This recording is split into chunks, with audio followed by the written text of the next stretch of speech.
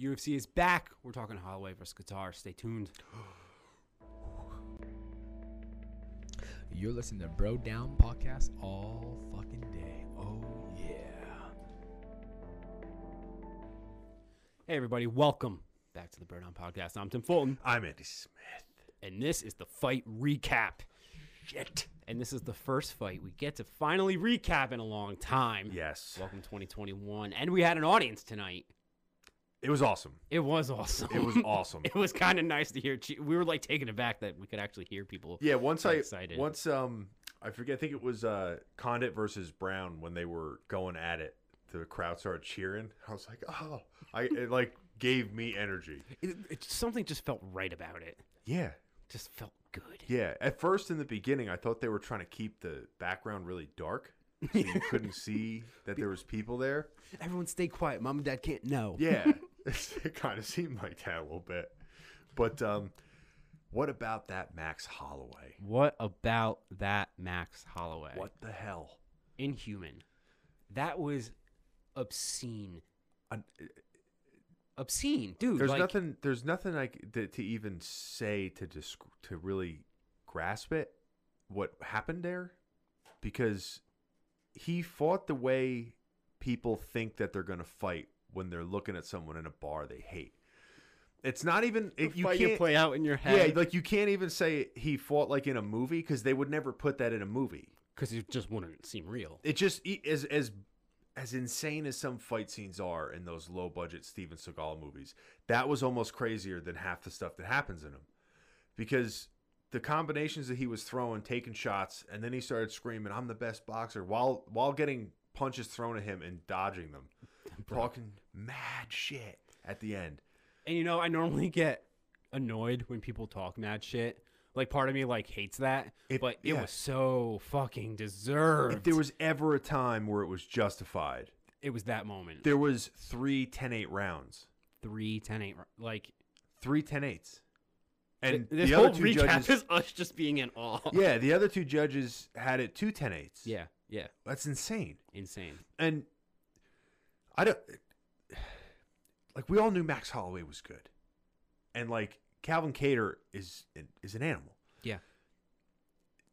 The level at which he was at tonight was all the stars and the moons and everything else was just in perfect alignment. He was hungry, and they also kept mentioning the fact that he's not doing any hard sparring anymore. Which is funny. Well, he's taken a lot of damage in his fights, and also I think he had an issue with weight cut once for one of his fights, and I think he just realized he knows how to fight, he knows what he's doing, so why would I put my body in my head through the extra damage? But then DC said something that was extremely interesting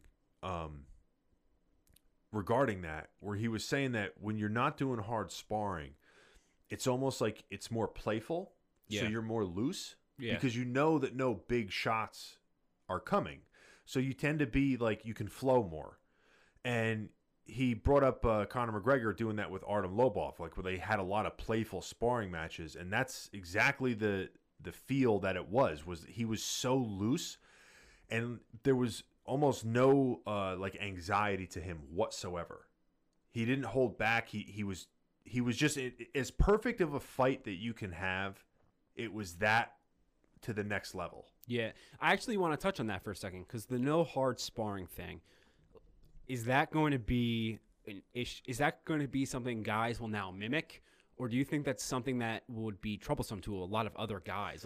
Did it work out this time? Obviously, it worked out this time. No one's going to say no to that. But is that something that would work out, or is that something that this time it was good, but you really shouldn't replicate it? Max Holloway is the standalone here. Yeah, I think it depends on the fighter, because Robbie Lawler did the same thing when he had his career resurgence. So before he got the belt, he stopped doing hard sparring because he was getting hurt in his fights, dropped and knocked out, and he just stopped hard sparring. And he had a really good way of explaining it, simply. He's I already know how to fight. Yeah. I already know how to fight. So all I need to do is get my conditioning, my timing from light sparring, whatever, or just pad work. I don't even think he was doing light sparring. But I think the only way that hurts guys the most is if they have a lot of anxiety about getting into fights, like if they're not those guys that like love to fight, love to get like hit. not to say that the guys in there don't love to fight, but there's certain guys that have a ferocity to them, like Robbie Lawler, Max Holloway, where when they're in there, they want to get after it. They want to get into the shit. Yeah. And with those guys, I think that mentality elevates them, but it also has a finite level to where it now starts to hurt you because you're doing it not only in your fights, but you're also doing it in sparring.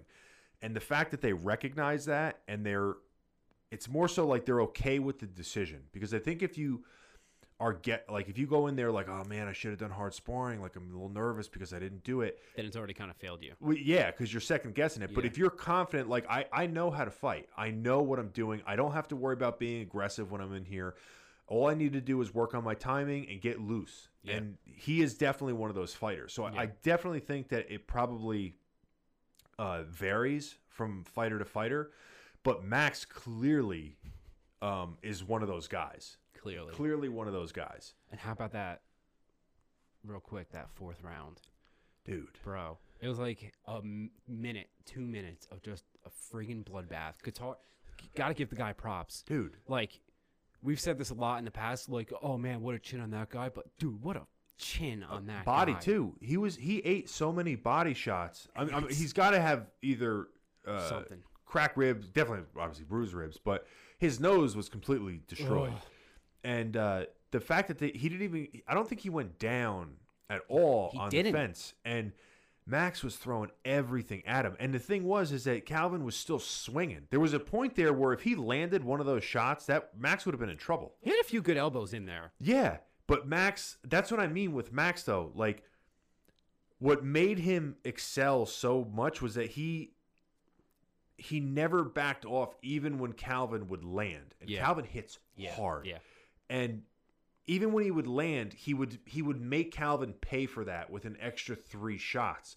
So then Calvin like recognizes like, okay, he's hitting me with 3 to 4 shots before I can get one off. And then when I land, he doesn't even back away. I have to now eat 4 more shots after that. So when you're taking, I mean, he went for broke against the fence. And like I said, as crazy, as spectacular of a fight that Max had, Calvin was in the other end of toughness, like spectacular toughness. And that 5th round, it's like he literally what's that Dragon Ball Z where the dude lights on fire? Like that is like the human version of what happened. Like he lit on fire. He legit. And then started just dressing him down in the cage, turning his back to him. Like, I'm this confident, and I'm so not worried about your shit, and I have you pinned. Everything that you do, you might as well just write a letter to me, because I already know what's going to happen.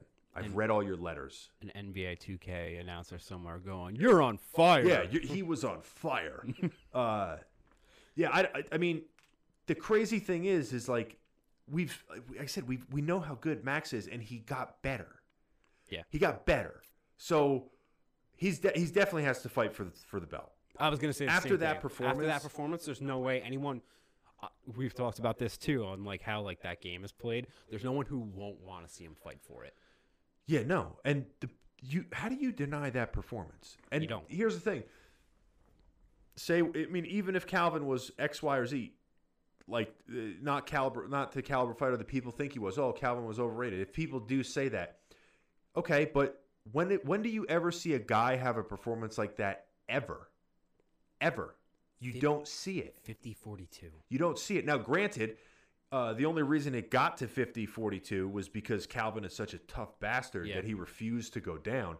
But, I mean, like, I don't know if Max can get any better. Yeah. I think that is the pinnacle of his career, that fight. And before it was the Brian Ortega fight. He did the same thing to Brian Ortega, but I thought this was more impressive.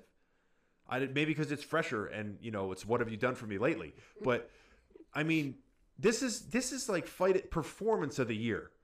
I don't care about fight of the year. This might be performance of the year right now because I don't see anyone else doing that. Like, you can have knockout or whatever, but the total performance of, like, this guy won't go down, but I will not take my foot off the gas. Well, we have 340 some odd days to go, so I'm calling it now. This is performance of the year. I don't know about fight of the year because it was so one-sided. Yeah. Usually they try to make back and forth fight of the year, but performance of the year for sure. Yeah. I mean, right now I'm confident with not even 20 days into the year. I'm confident that this is fight of the year. All right, I'm going to take your word on that one. Let's move on. Okay. Carlos Condit versus Matt Brown, the fight of the legends. Yeah. So the legend of the Hidden Temple. Legend. You know, I was really disappointed. In I love when it takes you half a the second judges. to get into. Not one judge gave the second round to Matt Brown. I don't know how that's possible. I heard you say that, and I agreed with that. Yeah, because No. I agreed with the judges. I disagree with you. Whoa, no. So, for example, this fight was very much the first round. Carlos won, right? They were standing up. I don't think Matt Brown got a takedown in the first round. You're confusing the first round and the second round. The first round, Carlos got off a few good shots, and then Matt Brown took him down and had ground control for almost 4 full minutes. Okay, that's what I'm saying. The first round. Okay. So the first round, when Matt took him down, whatever round it was where Matt had the majority of top control, I don't know how you give that round to Carlos. I'm going to... Because the stand-up was not that uneven, and Matt had significantly more top control than there was even standing or Carlos having top control. See, I disagree with you on that one. I think Carlos had... I'm not going to say, like, put him out. If it went either way, I wouldn't be disappointed in terms of that round specifically. Yeah. But I did think that Carlos had a better standing game for the minute that it lasted. And even though Matt Brown had obvious ground control, like I said, it was 4 minutes or something like that, he didn't do anything. But no, I disagree with that. He landed, I think, like 20 or 30 elbows, like strikes and elbows. Yeah, but Carlos was landing just as many hits from the bottom. Yeah, but that's not it.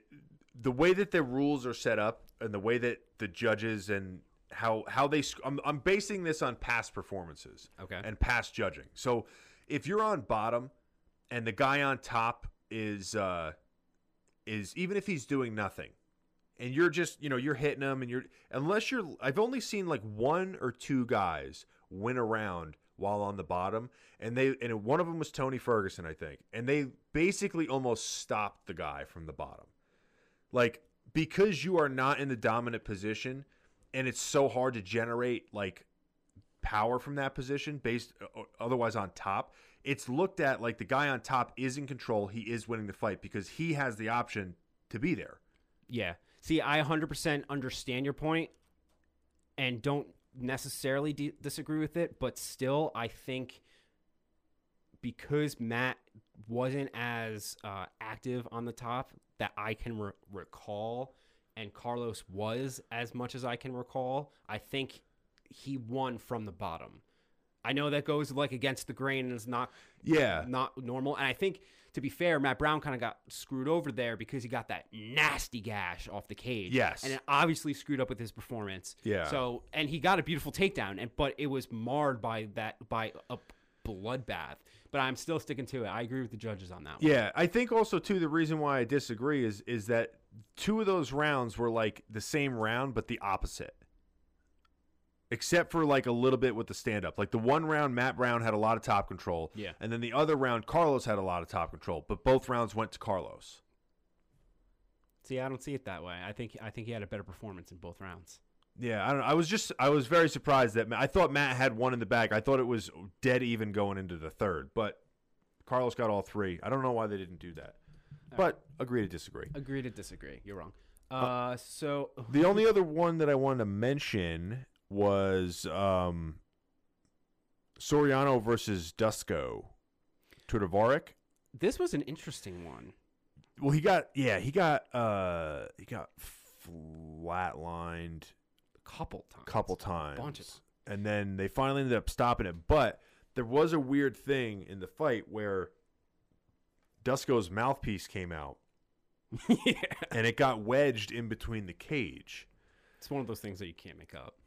And then you're supposed to have a second mouthpiece for these types of situations. And they were like, we can't find it. I mean, it was good for Dusko. It was good for Dusko. But, I mean, he ended up ultimately losing the fight. But, yeah. I told you about this because you came in like halfway through the first round of what remained of the first round. And it was interesting because they hyped it up from the get-go. Both of these guys came into this undefeated, which automatically makes it super exciting. You're going to see someone lose for the first time. I don't know why that's suddenly like awesome, but it is. Yeah. But Dusko had amazing head work, and he showed it like brilliantly in the first 30 seconds to a minute, and then he wouldn't let that head work go, and he got clipped once with, I think it was a leg kick. And then from there, it was like he kept trying to do fancy dodges, and he never kept his arms up. He never even tried, and he just kept getting clipped. And like even by, I think the last one, it was a couple of like fancy head dodges, but like Serrano just timed it. Like, he figured it out. Well, what happened wasn't working for him anymore. They mentioned this in the commentary. What happened was Soriano was throwing looping hooks, and his corner, or it was either his corner or he just decided to do it. They straightened out the punches. Yeah. So the head movement that he was using to avoid the hooks wasn't working for the straights. But he had been successful in the first with him throwing the hooks and the looping punches.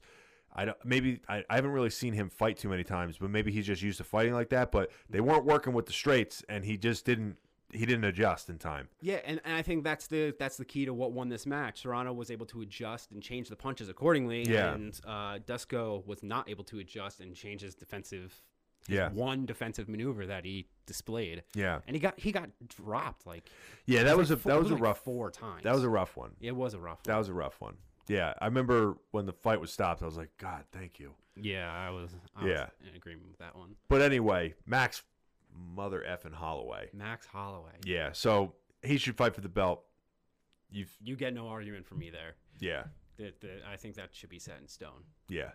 But he was all ready to fight next weekend too. He's like, if anyone drops out, I'm here. Yeah, they don't think they would let him fight. Animal. No. But next week we have Conor McGregor versus Dustin Poirier. Yeah. Oh. So get excited, everybody. Get excited. We'll be right back here doing a fight recap on that fight as well. Until then, why don't you go to brodownpro.com. We have other podcasts too. What Do You Got and Dear Bros and other all fun sorts of crap for you to go discover. And maybe even a new podcast that will be airing soon.